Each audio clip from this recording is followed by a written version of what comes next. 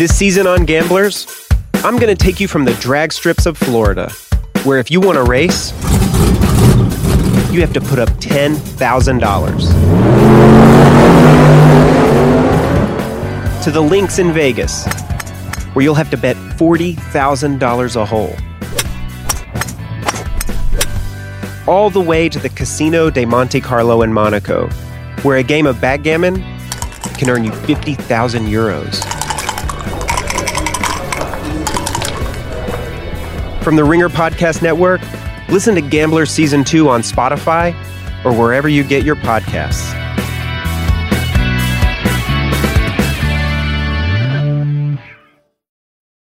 This episode is presented by Walmart Plus.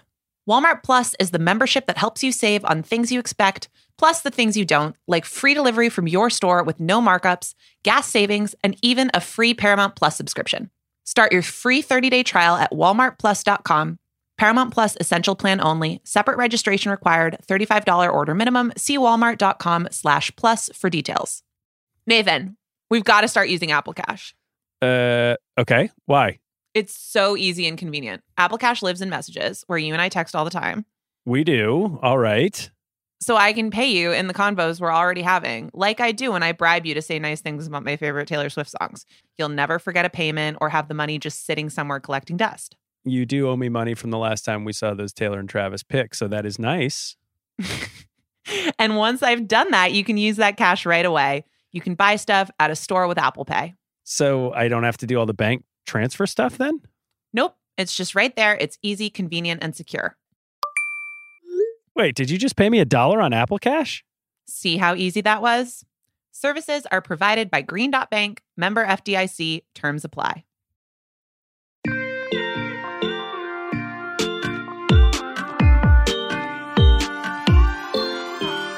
Hello and welcome to Every Single Album, Taylor Swift. I'm Nora Princiotti. As always, I am here with Nathan Hubbard. And we've still got a couple weeks to go, a little over a week before the release of Midnights.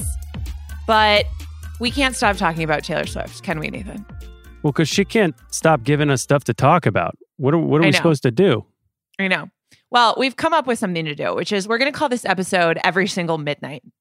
Because we are going to go through all of the songs in Taylor's discography where she mentions midnight or the middle of the night. Specifically the middle of the night. We're not doing like 2 a.m., 3 a.m. because that feels like a stretch.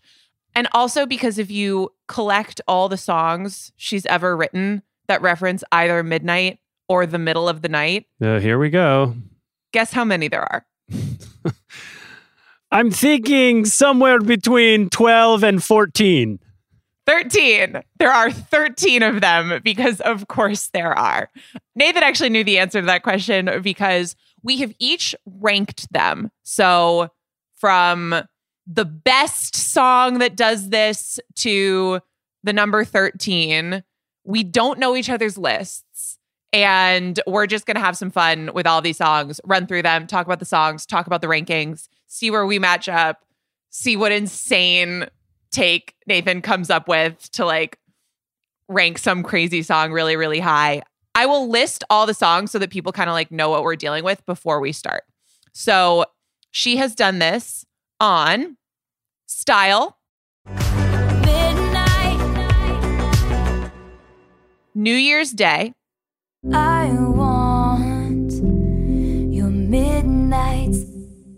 Nothing New, featuring Phoebe Bridgers. Wake up in the middle of the night. Ready for It. In the middle of the night, in my dreams. Better Man. Sometimes in the middle of the night, I can feel you again. You Belong With Me. Oh, I remember you driving to my house in the middle of the night. 22. It feels like a perfect night for breakfast at midnight. Happiness. From the dress I wore at midnight, leave it all behind. Daylight. Things that haunt me in the middle of the night. Untouchable. In the middle of the night, You Are in Love. Coffee at midnight. All Too Well. There we are again in the middle of the night. Last Great American Dynasty. Pacing the rock, staring out at the midnight sea. So we're just going to go through and we're going to have some fun. How does that sound? I'm ready for it. I see what you did there. All right. Let's start with number 13. Nathan, what was the last song on your list? You go first. I really struggled with this because for me, these songs are in like 3 tiers. Ooh, I didn't do tiers. Well, I didn't do tiers really either, but I certainly could be convinced to move songs around within a tier. You'll never convince me to move them across tiers. Anyway, number 13, and last doesn't mean it's bad, but No. it's Untouchable. Untouchable, burning brighter than the sun. And when you're close, I feel like coming undone. This is Oh, okay. a precursor to Lucky One. Can you tell me now you're the lucky one? Oh. It just is kind of there. And across the portfolio of songs that are in this basket, of which there are many intriguing ones, this is one of that echelon or that tier for me that is near the bottom. So Make a case for why I'm wrong. I did not. Untouchable is not my 13th song. I know that you and I have a soft spot for that song that I think you don't quite have. I remember talking about this before. So that is just a song that I like quite a bit. I do think, it's the cover of the Luna Halo song.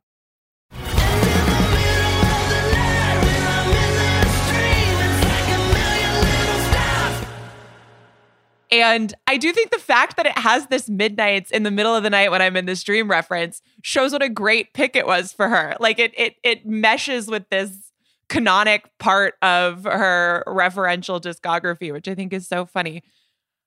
I love the melody to this song. I think the vibe is like it's fun to have that slightly more sophisticated feel on a track on Fearless. I'm not going to give away where it is on my list. It's not like at the top, but I would rather, there's a couple songs that I would choose Untouchable before. Okay. Including my 13th song, which is You Are in Love. You can see it with the lights out. You are in love. Which, to your point about none of these songs being bad, made me cry this morning when I was going through the list. I think this song is like just sort of fine. I would rather like the 2 a.m. on I Wish You Would. I would rather How You Get the Girl of these sort of like not super, super famous 1989 tracks. It's 2 a.m. in your car. I want you for worse or for better. I would wait forever and ever. The later tracks that to me give that album the richness that actually makes it something that isn't just top heavy singles, but has some real consistency to it. This just isn't that high on that list. I think the snow globe thing is incredible, and how that comes back around in the Lover music video is so cool. You two are dancing in a snow globe round and round. But it's just a little bit of a meh song to me. Well, it's Secret Garden by Bruce Springsteen. So you know she's really there. Sure. And that's what I can't get over. I actually really like the song. I love it melodically. I like the chorus. I like the bigness of it. I like the way everything sounds. I just can't get past it. But still, I didn't put it 13th because I think I just have a like ridiculously soft spot for all things 1989, and hearing this song sort of brings me into the flow of that album. But it is not like, from a songwriting perspective, the best work she's ever done. I still would put it ahead of Untouchable. All right, let's find out what's next. What's your number 12? I think this is going to be somewhat controversial. At least it was in the car on the ride to the bus stop with my daughter this morning. Daylight. Been sleeping so long in a 20-year dark night. Now I'm wide awake. Now I see daylight. It's a little forgettable for me on Lover, and there's a little weird Umbrella vibes in a few places. Oh, okay. I don't hate it. Okay, what? Keep making. I'm interrupting you because I'm mad because I think I didn't rank Daylight this low, and I sort of think that I ranked Daylight too low. Oh, really? So here's the problem. A lot of the verses are a little meh. I wounded the good and I trusted the wicked. Like there are whole chunks of this song that are just not doing all of that much. Yes. But then once she gets into that, like, I once believed what love would be burning red, but it's golden. I once believed love would be red, but it's golden. Those layered vocals, it is what I was so told. good. It is so explosive. It is, and I do think it gets overshadowed because yes, I would rather listen to Death by a Thousand Cuts. Like there's songs that fit this vibe that I think are better. But if the story's over, why am I still writing pages? And I don't know how much the voice note at the end does for the song. I want to be defined by the things that I love, not the things I hate, not the things I'm afraid of. But that layered vocal effect that comes in later in the song is so good. The bridge is so good. Like, that's so juicy and has so much to it. And just that chunk, again, I rank it higher. And I still was like, I'm looking at the song sort of holistically and going, I don't know that this, first second to last second holds up as well as some of these other songs. But it's there like are one some of the moments weakest that it just shatters me to have like in the bottom half of this list. So I feel like we as a collective are underrating Daylight, but I don't have a leg to stand on because I also think that I kind of underrated it. I think it's one of the weakest album closers that she has. Oh no, I don't agree with that. Because I think it's Well, what's worse? The point of it is to be an album closer. Yeah, I know. The point of it is to have the little note that sort of, and maybe you can make an argument that you shouldn't need a mission statement for the album and a voice note at the end of the last song. Right. Because you should just trust that the album itself communicates that, which I think it does. Now, I will say, if we didn't have this voice note, this song is not on this list because that's where she says, I want to be defined by the things that I love, not the things that haunt me in the middle of the night. Yeah. But it is the song itself also, you could argue that the song itself gets that message across on its own. And I think it makes sense as a bookend. It's just fine. In this list of songs, there are some absolute home runs. And I don't think this is one. I think you're right. It's sort of like set up for the statement at the end. And I just think melodically, it doesn't grab me. It just was a little forgettable for me. When was the last time you rolled out Daylight in your track list? Come on. I listened to this song. I also, sometimes I neglect Lover a little bit, like as a collective. And when I was listening to these songs, I was like, this afternoon when we're done potting, I'm just turning on Lover. Lover's just going to be bopping. Okay, well, that's never a bad idea. But what is your 12th track if it's not Daylight? Okay, this might be controversial too. My 12th is Happiness. Across a great divide, there is a glorious sunrise. Dude, that's my 11. So okay, all right. I'm glad we're in agreement here. It's my least favorite song on Evermore. If I'm honest, I would rather listen to You Are in Love, which I put 13th, than Happiness, which I put 12th. Well, why were you not honest? Well, so I want to... That's the point of this exercise. Listen to me! I want to give Happiness some reward for how hard it's trying. And... we already have a song called This Is Me Trying. Okay, hold on. This song is like a 10 lyrically some just like absolutely beautiful lyrical writing on the song. Mhm. It's really creative, and there's some 400 level stuff with the way that she is matching words and the cadence of the lyrics Mhm. to the rhythms and the melody of the music that Aaron Dessner created here. Like, that is really, really cool. The storytelling, like the reference to the dress I wore at midnight. From the dress I wore at midnight, leave it all behind. The way that could be a callback to so many songs in her discography is so cool. The problem is the melody is, if all of those are 10s, the melody of the song is like a 0.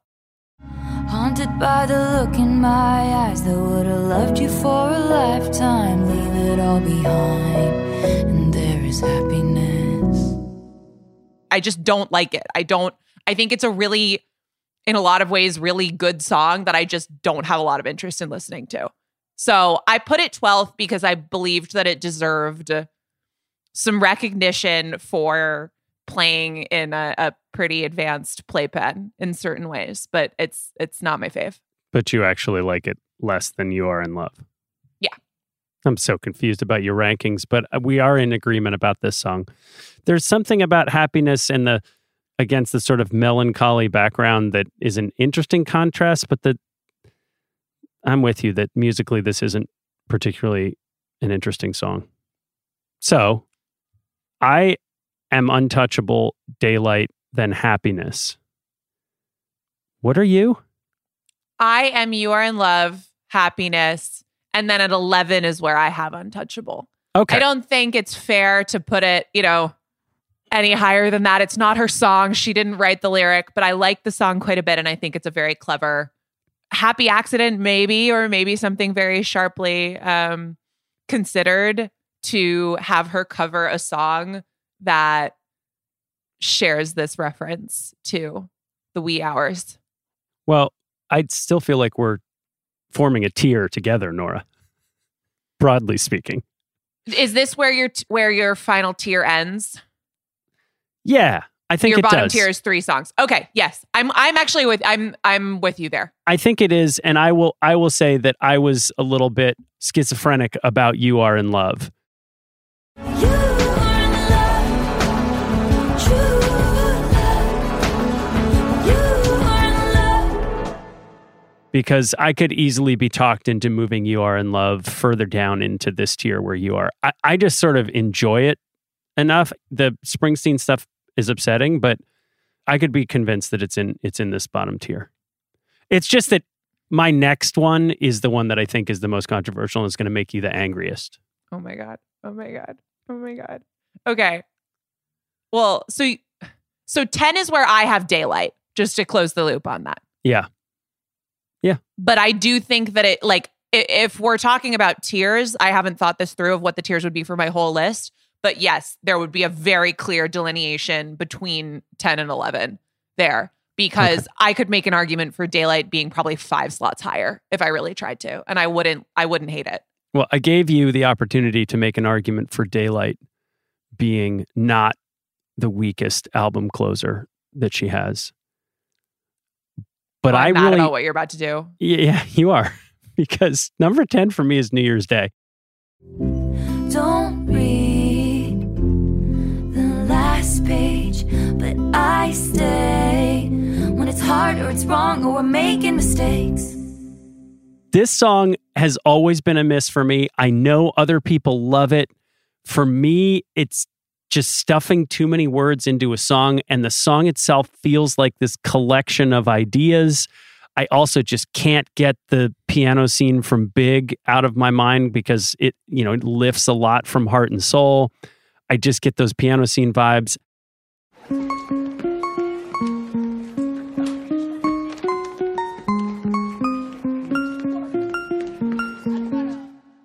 My daughter says it's the best album closer other than Clean. Now, she's a lunatic. Gone was any trace of you. I think I am finally clean. But it is in some way like the perfect way to end Reputation. Like, as Billie Eilish says, you don't want to end on an angry note. And so there is this sort of moment of, I don't know, of bright and end of the craziness. And I get why it exists. It's just not something for me that resonates deeply. And I know that I'm in the minority there. Okay, you're actually crazy. You're actually unhinged. I'm so frustrated right now because I'm not doing myself any favors with where actually on my list this song is because it's going to be ranked. like 7 or something, and it's not going to indicate how much you like it. It's just, so again, like your tier mechanism is actually very useful for me in this moment, so I'm going to use it. Let's tear it up. 11, 12, 13, like those are very clear to me that those 3 songs are at the end of this list. Once you get past that, like Daylight above here, every single song is of exceptionally high value. This is like, first of all, this would be a good album. These 13 songs would be a good album. New Year's Day, we can talk about where it fits among the best closing songs. First of all, it's actually interesting that this and we're talking about this and Daylight because they both have the same thing where there's the portion at the end. Obviously, Daylight closes with the spoken part, but before that, where she has these just like killer lines that get layered over each other, and she kind of like on New Year's Day starts to sing in a round with herself, the please don't ever become a stranger whose laugh I could recognize anywhere, and the hold on to the memories, they will hold on to you. And I will hold on to your please don't to the memories become a stranger whose laugh. Do you think those lines are too wordy? I just think that they were not all written to be together. I think they're pieced together. I don't know. It just doesn't land for me. And I don't know. Every young woman I know loves this song. Oh God. It's just, sometimes I struggle with the song to figure out how much I really, really, really, truly love it because it gets paired with Call It What You Want. My babies fly like a jet stream high above the whole scene, loves me like I'm brand new. For me, like that 2 songs, sort of those 2 vignettes close that album on that very like happy, contented, sort of self-actualized note. And I love Call It What You Want so much. But then sometimes New Year's Day just hits a little harder. It's just so like... This is what I'm talking about. Call It What You Want is a beautiful, beautiful, beautiful song that is about something that I think everybody can relate to, which is just like wanting to be secure in a relationship and blocking out any sort of outside noise. There is an element of it where that is a song about like a particularly celebrity problem. Yes. New Year's Day is such a universal feeling. And it is so like just finding someone where the fun stuff is fun, but you can wake up and clean your apartment on New Year's Day is like, so just, that's such a warm, fuzzy blanket of a song. And I love it. And I think the ending of it is so touching and stunning. And it makes me cry. Become a stranger whose laugh I could recognize. I will hold on to you. I am perfectly comfortable with the fact that I'm wrong about this. It just, there is some portion of people, me included, for whom this just falls short. But you love Call It What You Want. I adore Call It What You Want. It's one of my favorite songs on Reputation. And I don't hate the transition, especially after she like does the weird pause on Call It What You Want to, and then boom, here we come into it. Call it what you want, yeah. Call it what you want to. I just, it doesn't feel musically to me. It just felt like stuff I'd heard before. And lyrically, it felt like a collection of snippets of ideas that got stuffed in. And by the way, she talked about the song and said that she had been sitting on the please don't ever become a stranger whose laugh I can recognize anywhere. And it feels a little bit like a grafted tree of like 5 different fruits, which maybe is yummy, but it was a little too acidic for me. Do you think it suffers to you as an album closer because Reputation does kind of have 2 closing songs? Like Call It What You Want is kind of an album closer. It just happens to not close the album. Yeah, I don't think it's the weakest album closer. I get why she used it to close the album. I think Daylight is weaker. as a sort of album closer. It just doesn't land as a song for me. That's it. I get the vibe and the aesthetic. I think that was spot on, and I understand what she was trying to do to tie this one off. And it resonates with a lot of people. It just was a miss for me. Maybe because I haven't walked in the lobby carrying my shoes. Girls carrying the shoes down in the lobby. As songs, I like both of these songs more than I like Begin Again. I think it's strange that you think I'm funny, 'cause he never did. Okay. There's like real, there's something to, again, there's something to really that like song Begin Again. being an album closer. Yeah, I thought Begin Again sort of tied off the narrative of Red really, really well. Well, right. But again, I think Daylight ties off the narrative of it's tough. It's tough. And Clean is a great album closer. It's hard for me to think of it as an album closer because I refuse to accept that New Romantics is a bonus track. I understand.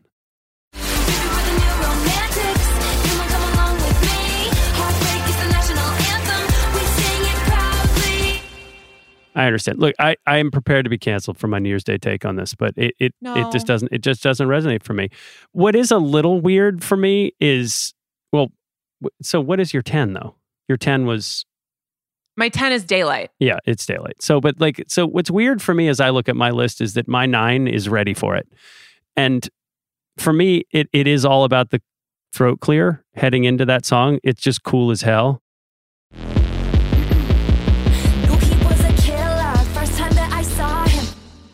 It's just cool as hell. It's definitely the most jarring intro song in the entire canon. And it took me a long time to like this song because I guess I was a little bit put off by the integration into like ESPN college football. And, but the more, I think the tour helped because of the way that she sort of intros with it. The more that I listen to it, the more I like it. I think I just had such a visceral reaction to the early part of Reputation when I first heard it, that there was just some lingering distaste. And through the course of our podcasting and just time, this one has stayed as something that I actually enjoy. But it's weird for me to see it ahead of New Year's Day. I'm just telling you how I feel, Nora.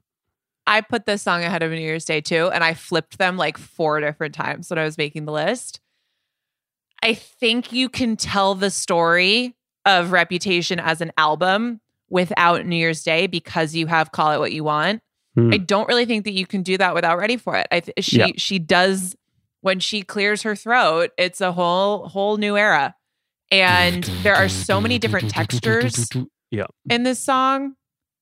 The sort of the brattiness and how sort of tinny and aggressive the verses are. I was a robber, first time that he saw me, stealing hearts and running off and never saying sorry. And then that breathy island sort of like Kygo Could Never chorus. You should see the things we do, baby. It's all really cool. And this song didn't take me that long once we had the album. The whole Reputation rollout was obviously jarring in a lot of ways, but it's a really, really good song. It's a song that I listen to a lot more than I think kind of makes sense just because it's a kind of weird song. There's a lot of weird choices. It's so campy that it feels like something that should take a very specific moment, a very specific mood, but it really doesn't because it's just interesting and there's a lot of different parts that sound really, really good together. Yeah, I think it got lost in the Look What You Made Me Do shuffle for me. I didn't love Look What You Made Me Do, as you know. Look what you made me do. Look what you just made me do. Look what you just made me do. And I think I sort of tied these two songs together, but on a standalone basis, this is a good song. Yeah, because it wasn't different enough from, like, it's still something that really doesn't sound like anything that we'd heard from Taylor Swift beforehand. And Look What You Made Me Do, which I love, was admittedly very jarring. And Ready for It wasn't, as the second single, wasn't different enough to not feel like it was more of the same thing. So she couldn't, and maybe she wasn't trying to. I still don't get that album rollout, but whatever. Even though I liked it. it wasn't But enough your of point a is course that correct to Getaway Car stop wasn't that. a single? Or like, What? what do you mean when you say you don't get the album rollout? I don't think that. I mean, I get it from the story that it told. I just don't. It seems like such a. Like, it was almost antagonistic. And again, I really respect it. Like, I think that's fun and interesting. And I love talking about it. And I love thinking about it. But if you are trying to get the most people interested in what you're doing, the choices were interesting. Yeah. Yeah. Around the singles, around the aesthetic. Yeah. She was angry. But the beauty of that album is it sort of comes in like a lion and goes out like a lamb. Which And this song does on an individual level. Like the This moment, song is a the line. middle of the night reference is the in the middle of the night in my dreams. In the middle of the night, in my dreams. When those lines come in, all of a sudden it's this like soft, pretty, flowy thing. And it's just a very cool song. It's a very Yeah. cool song. I think this is an underrated Taylor Swift song. What's your number 9?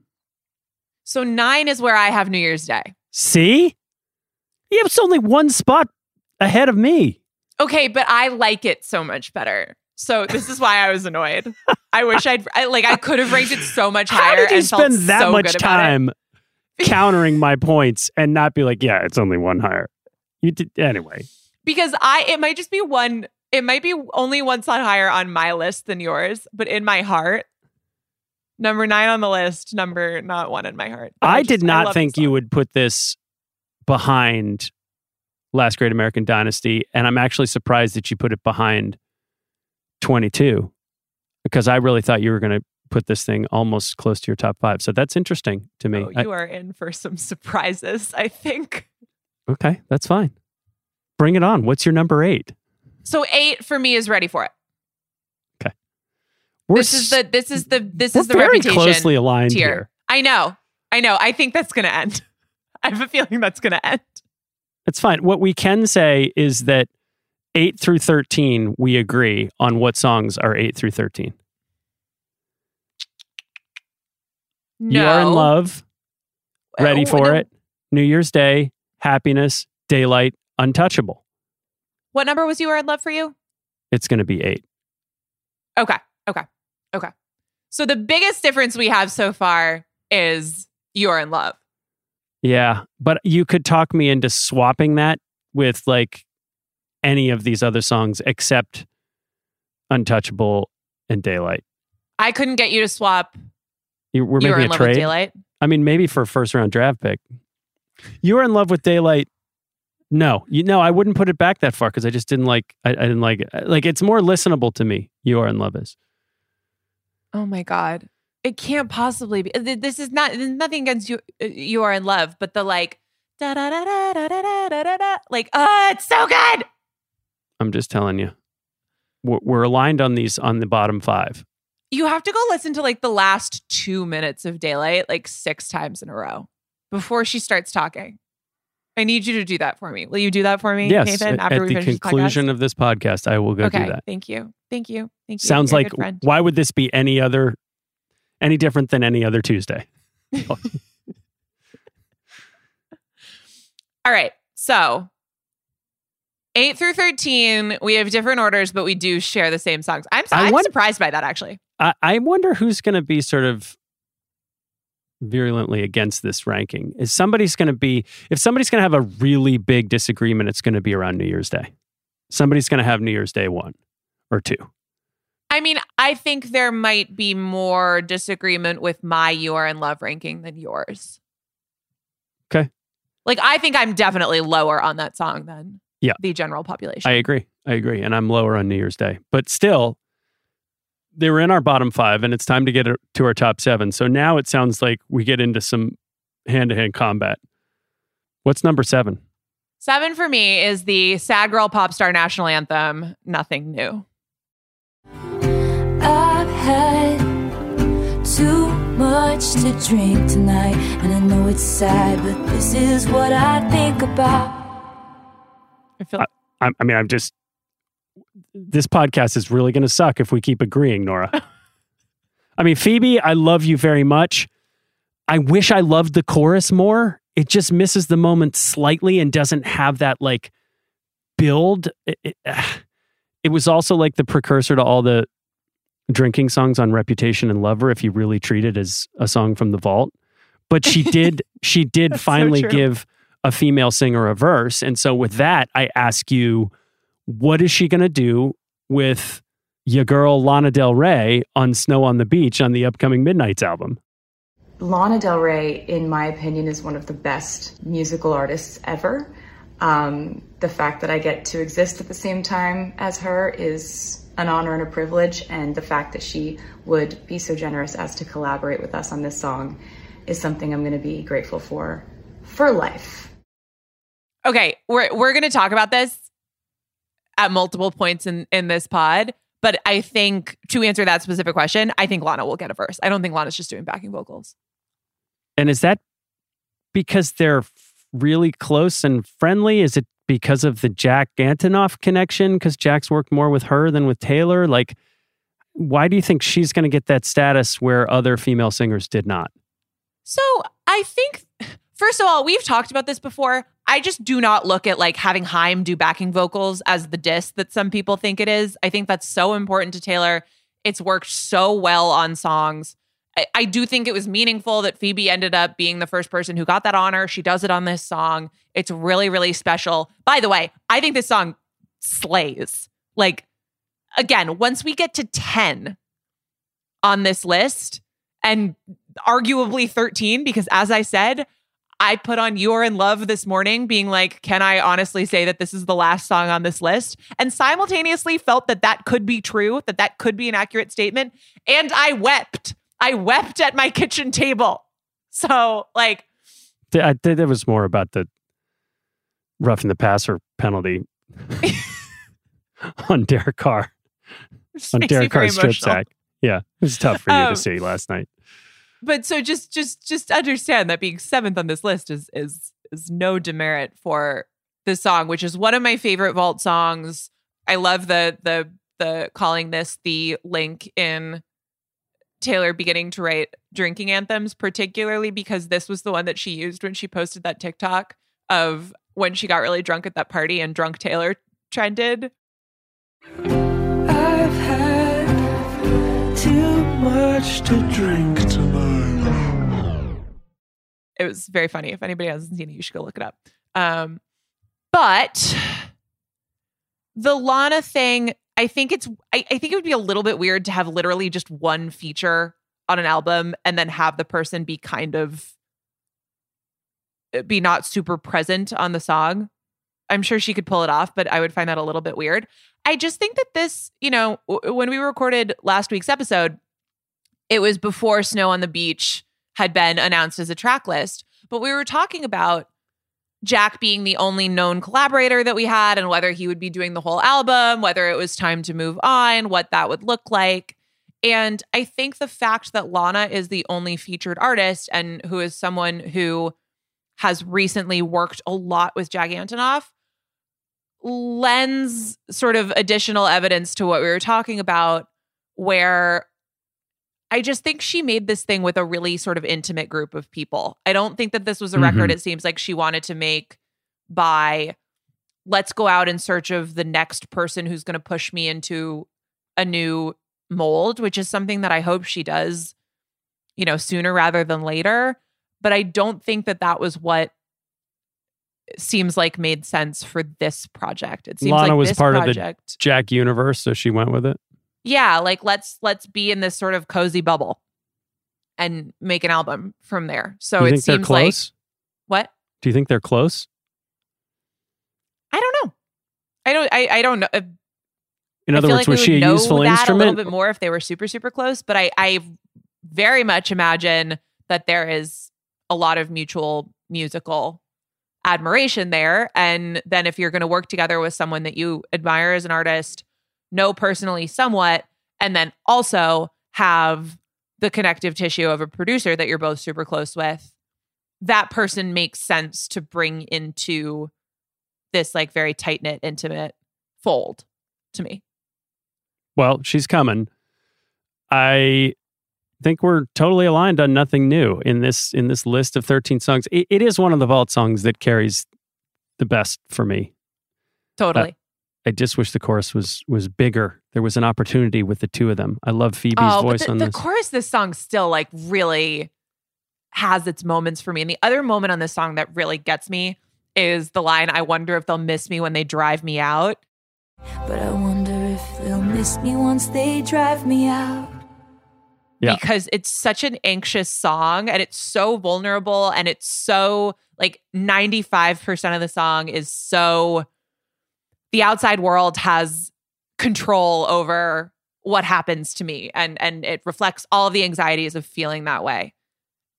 And then there's just the one, and like that's such a Taylor thing to me, is the one line of just like, you will regret it if you do this. Or at least like, I'm wondering if you will, because that's not something that's going to never occur to her. And I love that. Can I rant for a sec? Yes, please, Nora. You know I love when you do. Pay apps are way too public. Uh-oh. What happened? Okay, so some rando hearted a payment from 5 months ago, and I realized people can see my entire history, who I'm paying, full names. It's super weird. Yeah, it is super weird. Well, how are you going to pay your friends then? I'm asking for a friend. Apple Cash. It's all in messages. You can literally send cash like a text, and it stays between friends. Random people can't see it. Did you just pay me $1 on Apple Cash? Shh. Services are provided by Green Dot Bank, member FDIC. Terms apply. This episode is brought to you by State Farm. You might say all kinds of stuff when things go wrong, but these are the words you really need to remember. Like a good neighbor, State Farm is there. They've got options to fit your unique insurance needs, meaning you can talk to your agent to choose the coverage you need. Have coverage options to protect the things you value most. File a claim right on the State Farm mobile app and even reach a real person when you need to talk to someone. Like a good neighbor, State Farm is there. Now I'm dying to hear what your sixth is, because this is where shit gets real. Okay. I know what your top three are, but I have no idea what your next three are. I don't know if you do. I just don't know if you do. All right, we're about to find out. 6 for me, we can keep talking about Lana, actually, because 6 for me is Last Great American Dynasty. And they said, there goes the last great American dynasty. It's getting creepy in here. Oh, God. This is terrible. This is terrible podcasting. We are getting so much groupthink happening, you and I. You didn't think that for 30 hours talking about Taylor Swift that our minds would become one. But yeah, it's Last Great American Dynasty. Oh, gosh. Yeah. So I love this song. This song I could have ranked much higher. I think there was a previous iteration of this list for me that had Last Great American Dynasty as high as 4th. I also think one thing I didn't really factor into my rankings is how the Midnight reference is used. I just was looking at the song, how it fits in the album, how much I like it. However, the moment when she says midnights, when you get to they say she was seen on occasion pacing the rocks, staring out at the midnight sea. They say she was seen on occasion, pacing the rocks, staring out at the midnight sea. That part of the bridge where it's toggling back and forth between those minor chords and those major chords is so satisfying. It is the best. It is the single, like even actually the 3 notes where she says midnight sea. At the midnight sea. Or later when it's key lime green. Key lime green. Like that is the single most satisfying moment of the entire song.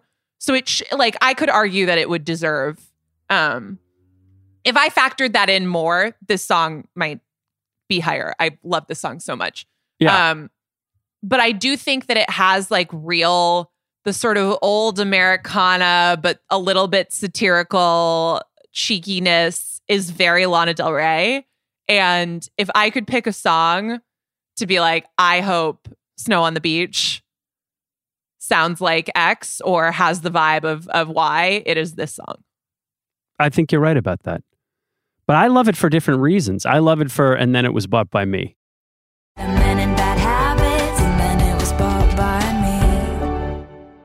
where she breaks the fourth wall on the album. It's the most obvious part of Folklore that tells us that there's a tiny bit of autobiographical reference through the songs. The way she sort of injects herself into a More than few tiny. of these stories, like Epiphany as well on Folklore.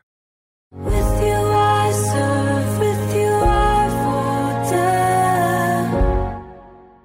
Where there are little bits of herself that she puts into these narratives. It makes me hungry for what we're going to get with Midnights, which at least so far is being promised as a full, this is about me, this is as vulnerable as I've ever been, these are the hardest moments of my life, these songs are all about me.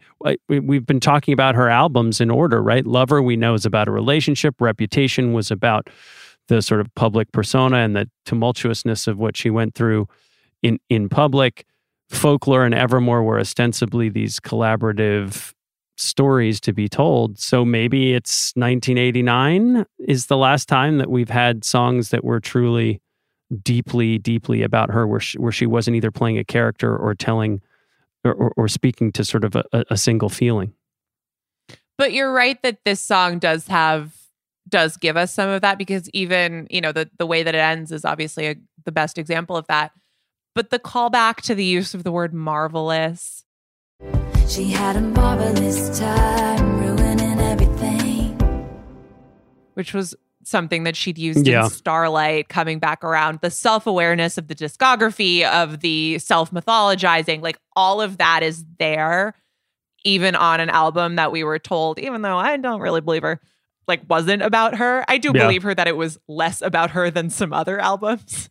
But it's just so detailed, and those details come from lived experiences that I just, even if the subject of a song is like really truly not about Taylor Swift, seeps in there, just gets in there, and that's great. I love Taylor writing songs about Taylor, so that's fine.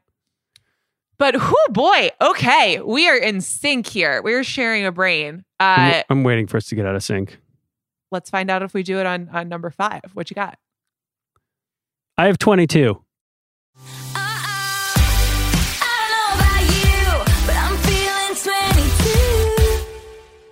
Okay. And I want to know why this isn't like her biggest anthem.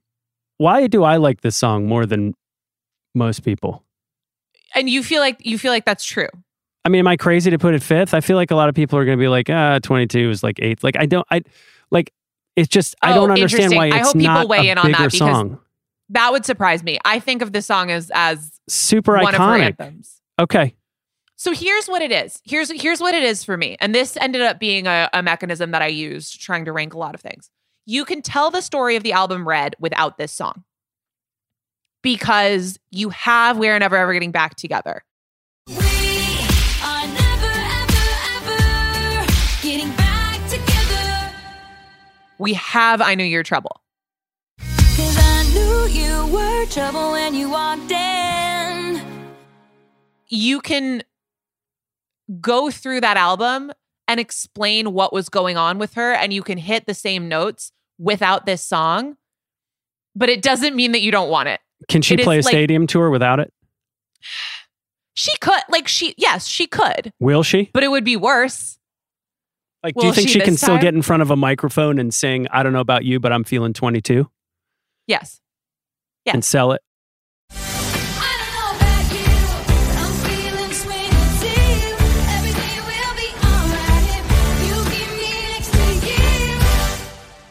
Yes, 100,000,000%.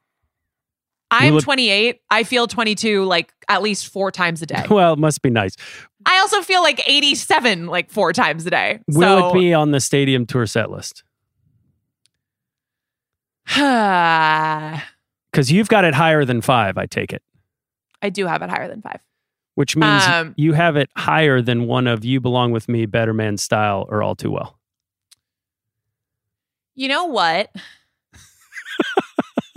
I think it might be, because remember when in the Reputation tour, she had that like whole section where they did Shake It Off, and it was just sort of like a party 2/3 of the way through.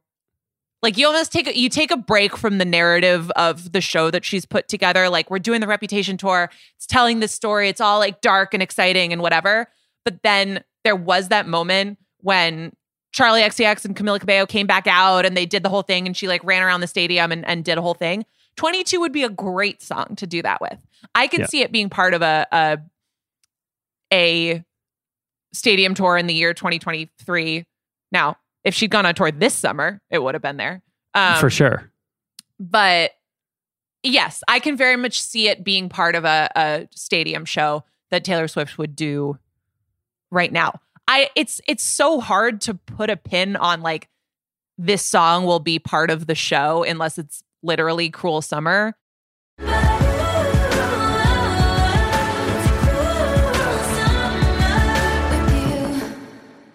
Because there's so much stuff to work with. And it's not like she hasn't had opportunities to perform 22 and to put that out there. So I don't know. But yes, I do think that this song, like every tour needs one of those glitter gel pen songs that she talks about to do something like that with. And I think this one qualifies and I would be into it. The other song that's definitely going to be on the set list is 10 Minute All Too Well, but we'll cover that in a bit, yes, I presume. Of course. What is your number 5? If it's not 22, what took the back seat? So I really, really, really struggled between this song and 22. But my number 5 is Style. You got that dream, daydream look in your eye, and I got that red lip classic thing that you like.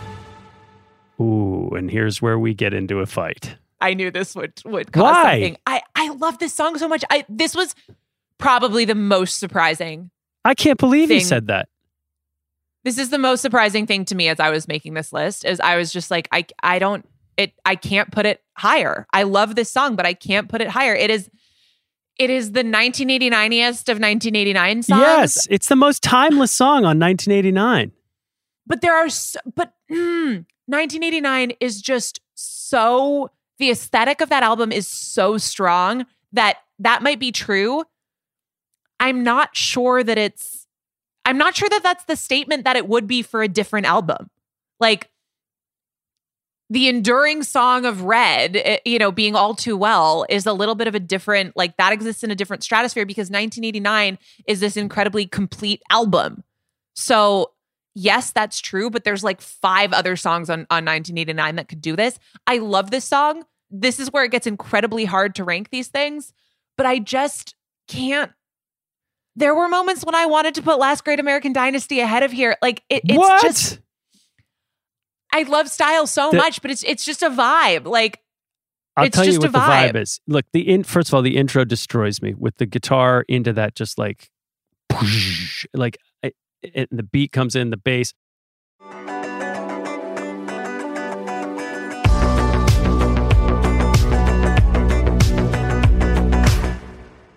It is the coolest song that she's written. No, it is so cool. And the intro is so cool. And maybe I let a little bit of how she actually says Midnight seep into the rankings here.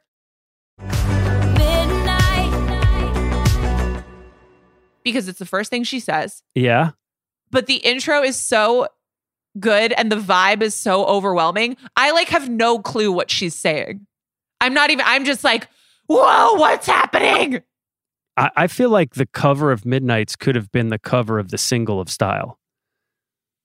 Like, it has the same vibe for me. By the way, does she smoke now? What's going on? No. Gross. No. Like cigarettes? I don't know. What's the lighter? I don't know. It's weird. We'll figure it out. No, but really, what's happening? Is it a light? It's like I think she's lighting a candle. I don't know. No. Taylor, explain yourself. This needs a little bit more forensic exploration. And I heard maybe it's because Joe has the lighter cigar. I don't know. Oh, doesn't he have a collection of lighters? Yeah, something like this. But still, are we sure? I don't know. Has she gotten fed up? Has she gotten fed up writing songs about drinking and now she's going to write songs about smoking? That's the only thing she hasn't done. Depends what she's smoking. All right. So it's Style for you at 5. Style is not, I don't think that, I get what you're saying because the color palette of Style is the same color palette as Midnight's. Style is not a particularly intimate song. It's not like deep into the psyche raw.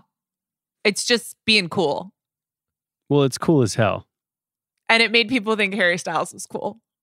We come back every time 'cause we never go out of style. We never go out of style. I also wish it was track 5 on that album. But it's not a track 5. But is Like, all you that's had the to do thing. was stay? All you had to do was stay. All you had to do was stay. That's the worst track 5 in the anthem, in the anthology, I mean. I think that's fair. But Style is not a track 5. Well, it destroys me, and it was not my number 5, and I'm not going to reveal where it comes out because Like, now okay. this is war. Okay. But like, I mean, if you're looking for a track 5, that's not all you had to do is stay. Even Wildest Dreams. Say you'll remember me standing in a nice dress, staring at the sunset, babe. Like Wildest Dreams or I Know Places. Obviously, you want to keep clean, like clean where it is. Why not Out of the Woods? Are we out of the woods yet? Are we out of the woods yet? Are we out of the woods yet? Are we out of the woods? Sure. Yeah. Another song that is not, that song is not as special to me as it is to you. Yeah. But I would be totally fine with that. Okay. Would you be fine with me making You Belong With Me number 4? So why can't you see you belong with me? I'll accept it. I feel brainwashed by this song. I feel like I have to like this song, and I do. But this is where the groupthink, to me, I have trouble parsing out the sort of lore from how I actually feel. But Sure. It's hard. It's hard to fight this one.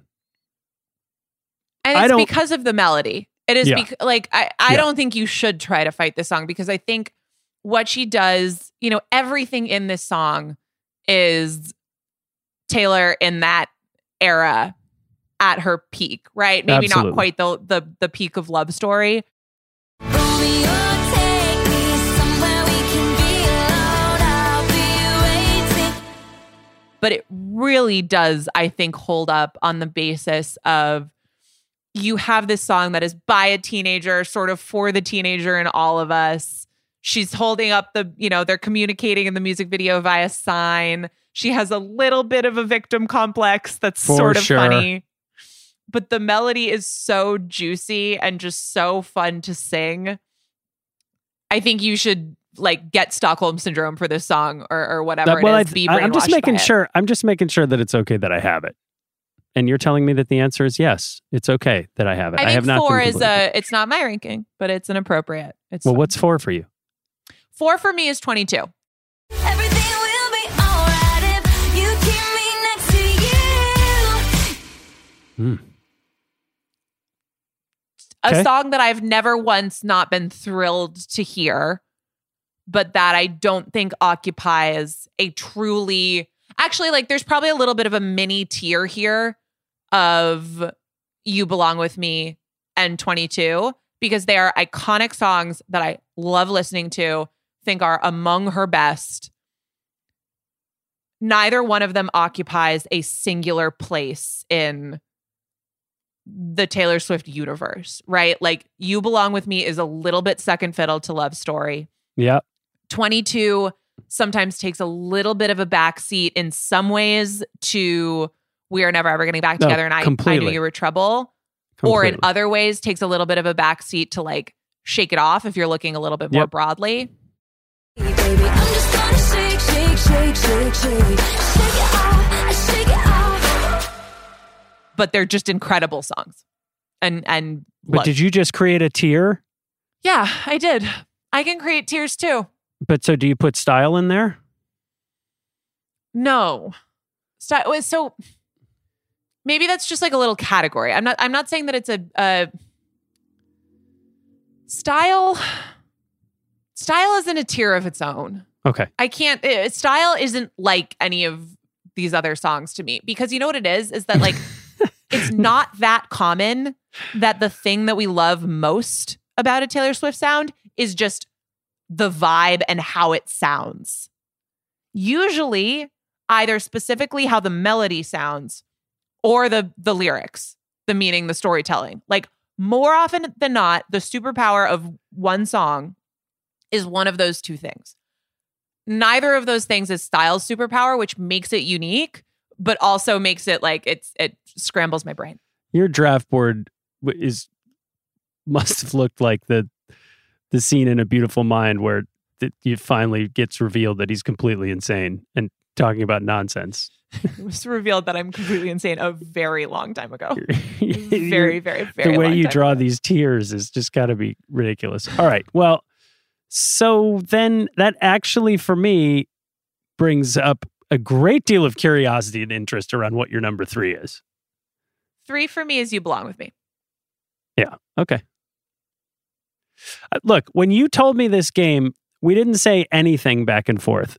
Except, I had no idea. No, we did not say anything back and forth.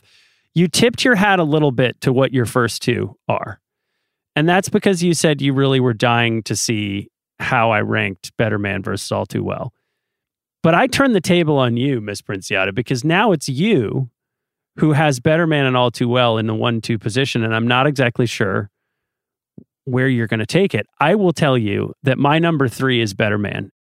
But I just miss you and I just wish you were a better man.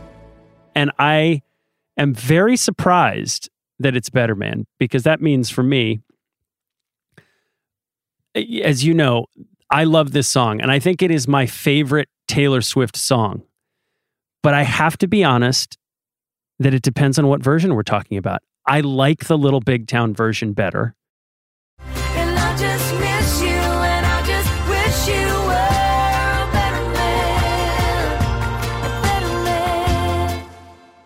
And that's okay. That's the way it's supposed to be. She did something different to bring it back from the vault, and I enjoy it. It's number 3 on my list. But if we're talking about the Taylor version, it's number 3. If we're talking about Little Big Town, it might be number 1. If we're talking about her doing the Little Big Town version or Little Big Town doing it? No, Little Big Town doing. I haven't heard her do the Little Big Town version. Well, she can't really, but like she's saying it. Has that before, happened? and- well, she did the live version, which I think doesn't have the change in the melody that bugs you, Right. with the new version of Better Man. Right. I know I had to say goodbye like the back of my head. But obviously she's not doing Little Big Town. Yeah, Bugs Me is That would be probably a funny. stretch. I love this song so much that I think it belongs here. But as with another song that we're going to talk about apparently in your first 2, it depends on the version for me. It really does. Okay, so that means that you have All Too Well and Style in some order. I do. Are your top 2. I do. I'm so stressed out. Yeah, I do. Okay. And I told you that You Belong With Me is my 3rd. So I have All Too Well and Better Man Yeah. in some order as Yeah. my top 2. Go ahead. Reveal. Okay. There are, There's no way you gave in and put All Too Well second. There's no chance. there is no chance. All Too Well is 1st and Better Man is 2nd on my list. When did my hair? I was there. I remember it all too well. There was consternation. There were multiple versions. There is some, my trash folder on my computer right now has like 19 different lists that just say like that, some of which have Better Man in the top spot, but I couldn't commit to it. I'm really having a moment with Better Man. I just think it's so good. I like her version. I like her version better. Better than the Little Big it's- Town? I like her version better than the Little Big Town version. Yes. You're smoking the stuff that she is on the cover. No, first of all, I would just no offense to Little Big Town. I would just much rather hear Taylor Swift sing a song. There's also a 4 a.m. reference. I wish it wasn't 4 a.m. Standing in the mirror saying to myself, you know you had to do it. Great middle of the night Taylor song. Yes. The fact that it's that it's about such a sort of complex thing is really, really beautiful. What, that Calvin Harris is a dick? I don't think that that's really what this song is about. Yes, it is the most beautiful, most complex, most sophisticated song ever written about why Calvin Harris is a dick. It's just a really, really beautiful song that is so tragic in a lot of ways, but I also don't feel like it doesn't force you to wallow. It has a strength to it that I think not only is really beautiful and poignant, but makes it really, really listenable. Yes. When the re-release came out, that I was more interested in this song than I was in the 10-minute version of All Too Well. Yes. No, I do know that. I honestly, I'm surprised. I thought you were going to pull the trigger. I thought this was going to be your number one. Yeah. I just had to be honest with myself. And the truth for me is that if we were not, I have Style second, which means that I have All Too Well number one, but I need to be very explicit about this. If it was regular All Too Well, it probably would be fifth for me. I fell in love with this song because of the 10-minute version. I didn't think I was going to be into it.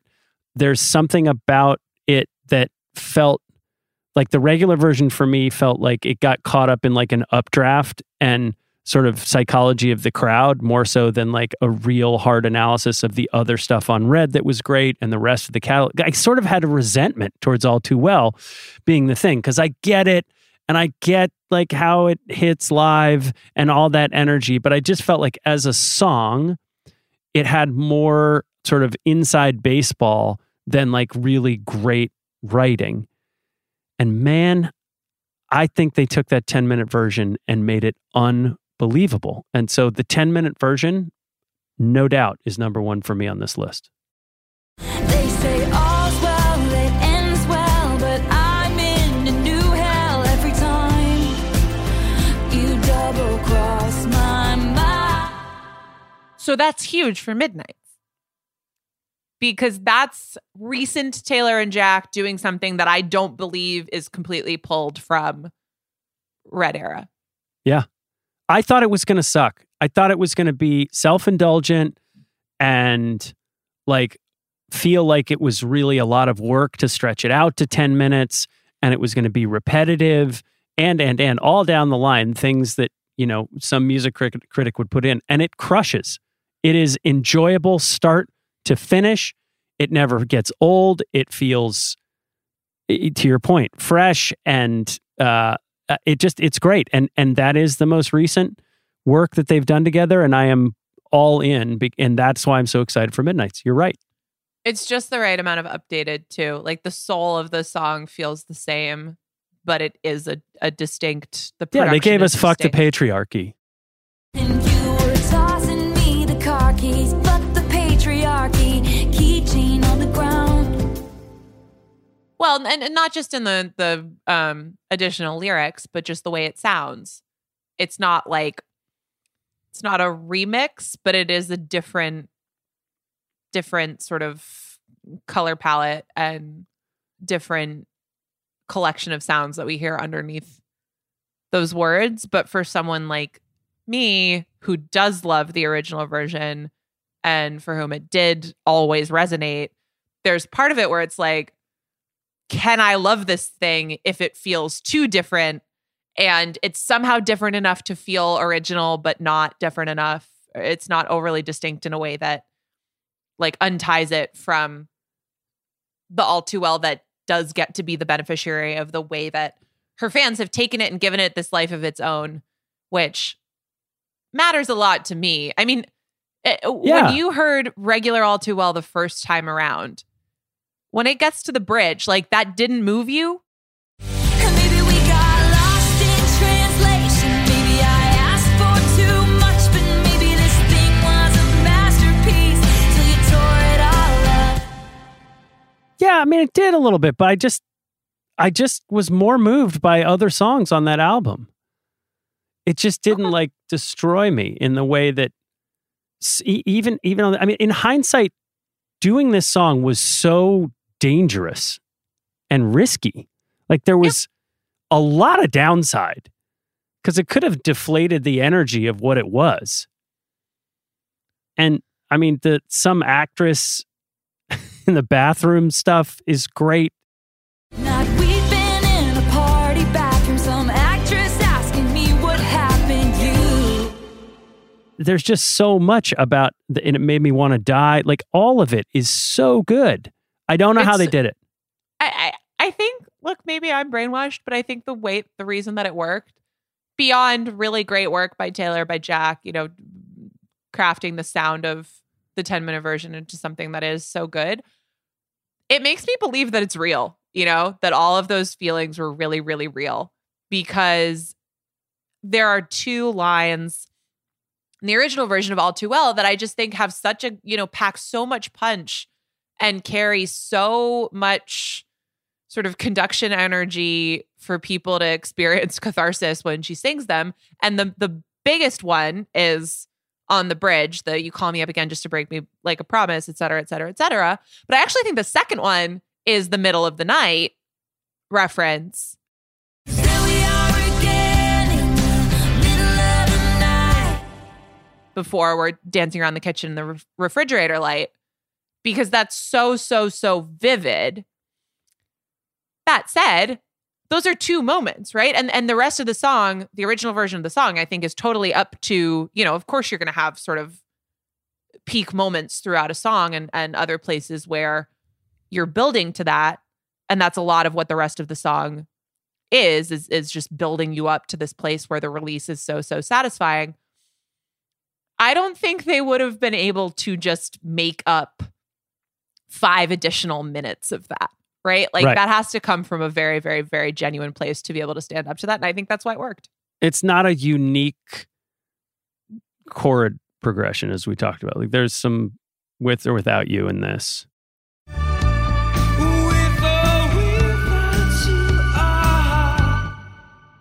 No, not in music and not in Taylor Swift.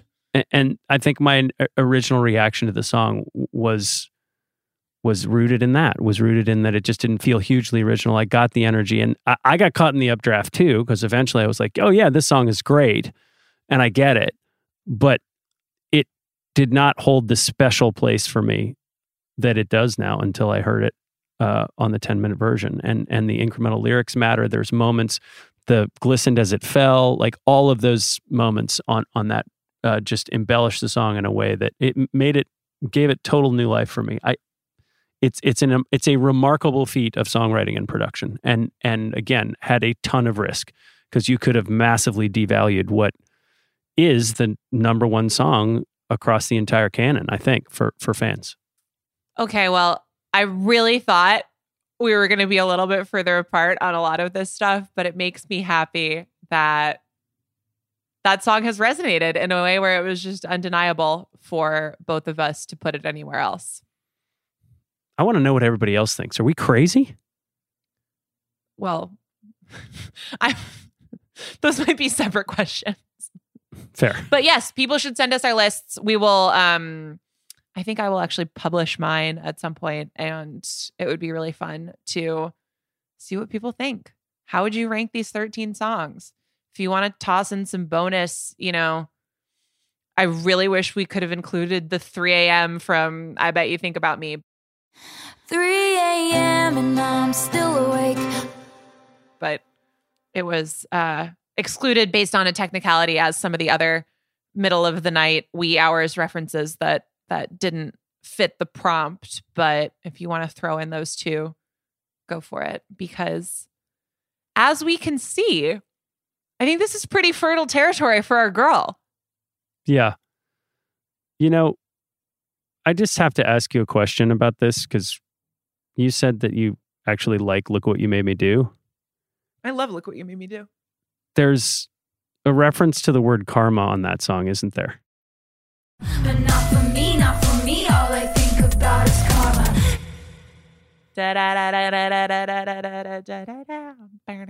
Yeah. Was there or was there not a long lost album named Karma? Sigh. In my gut, I don't think so.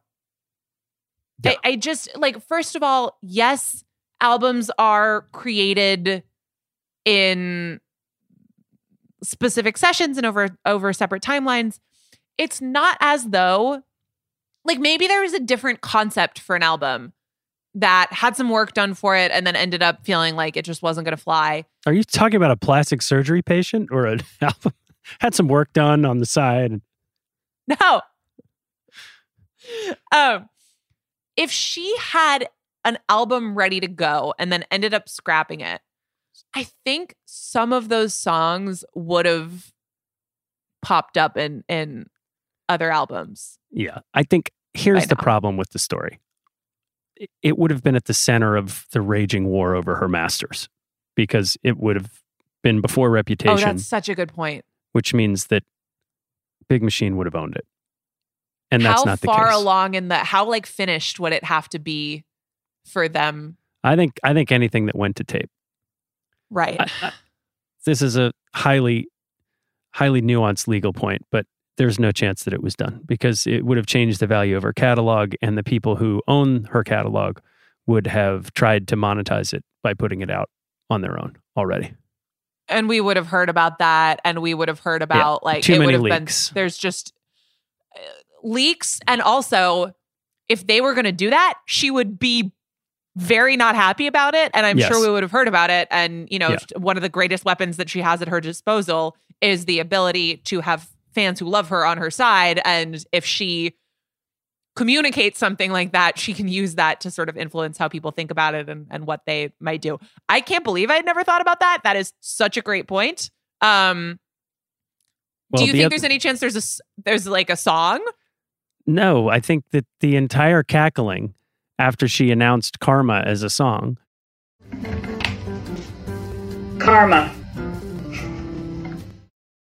was simply because she knew that it was going to set off the tinfoil hat Nora Princiati army into diving down the conspiracy theory holes. Okay, so we're just clowning, is what you're saying. Yeah, it was a complete clown moment. I am curious though, like why did she rush out the track list and stop the videos? Like we were on a regular cadence of every other day, and then all of a sudden it was just like, here's the rest of it. Like, Yeah. why didn't we even get to see like number 5 come out of the ping pong? Like, what happened? Do you think the ping pong balls got stolen? Like, there's a backstory here. I mean, I know that the track list ostensibly leaked online, but everybody was having fun with those videos. Why did it change? It feels not totally analogous, but somewhat like, hey, all of a sudden the stores turned purple and things are priced $19.89, and all of a sudden that campaign changes. It is weird. Now, the best explanation would be that she's building to something. That's I'll going to give happen another- between now and the time this pod comes out. Okay, first of all, the fact that a lead single did not drop between when we recorded this podcast a week ago or the last podcast a week ago and when it came out, which at this point, because we're recording this on another Tuesday afternoon, was yesterday. I'm counting that as a win. Yeah, fair enough. Will we be lucky like that 2 weeks in a row? I'm not sure. But the only thing I can think of is that she was building to something. We don't know what that is yet, but we'll see. Something got accelerated, I think, because the timing wasn't going to work out. So we'll see. But that was a strange disruption in an otherwise pleasurable video watching experience. Do you still think something's coming?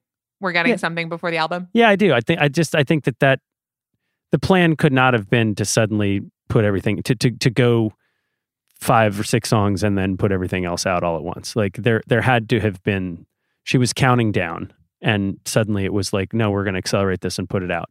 And I don't know if that is a release that's coming that we didn't know about that she was trying to get out in front of, something about radio or the DSPs, meaning Spotify and Apple Music, needing something. the general climate overall of what's happening, but something got in the way of the methodical release of these things. And to your point, it can only mean makes something's some coming. sense. Yeah, but like, who cares? Like, what? Keep putting out the videos. They were getting great engagement, building up her TikTok following. Well, they're still out there, right? People are still, I don't know if that's made people watch them less, that they're all available at the same time. But it's not like, I don't know, doing that on TikTok, it definitely seems like, I don't know why anyone would plan it that way. I also don't know that that's as much of I don't know that you lose quite as much in terms of how much people are going to engage with them or not. Yeah. If you're just rolling stuff out on TikTok that way. But I guess we will find out because it would we're make going sense to do if by the if time something this were is coming. out, we look like clowns in rainbow wigs and red noses. So it's fine. But It's my favorite outfit for fall. I'm fine being on the record right now stating that this was a change and a shift, and it happened because something else is going to come here. We will find out. All right, Nathan, we're really sharing a brain today. Thank you so much for revealing that you have such great taste that, so closely mirrors mine. If that's the outcome of this podcast, I'm very happy. All right, good. And we look forward to seeing everybody else's list. Please share them with us. It's a fun thing to do with what has been a very fruitful concept for Taylor Swift in the past. And I suppose we can add to the list once we have 13 more songs plus bonus tracks. Is that the next time we're going to talk to each other? I don't know. Not if your prediction is true and she lays down something new on us in the next several days. Can't wait. Me neither. This has been Every Single Album Taylor Swift. I'm Nora Princiati. He's Nathan Hubbard. We will be back sometime soon, depending on what Taylor Swift does, but you will hear from us no later than after the release of Midnights. Thank you, as always, to Kai McMullen for production on this episode and to you for listening.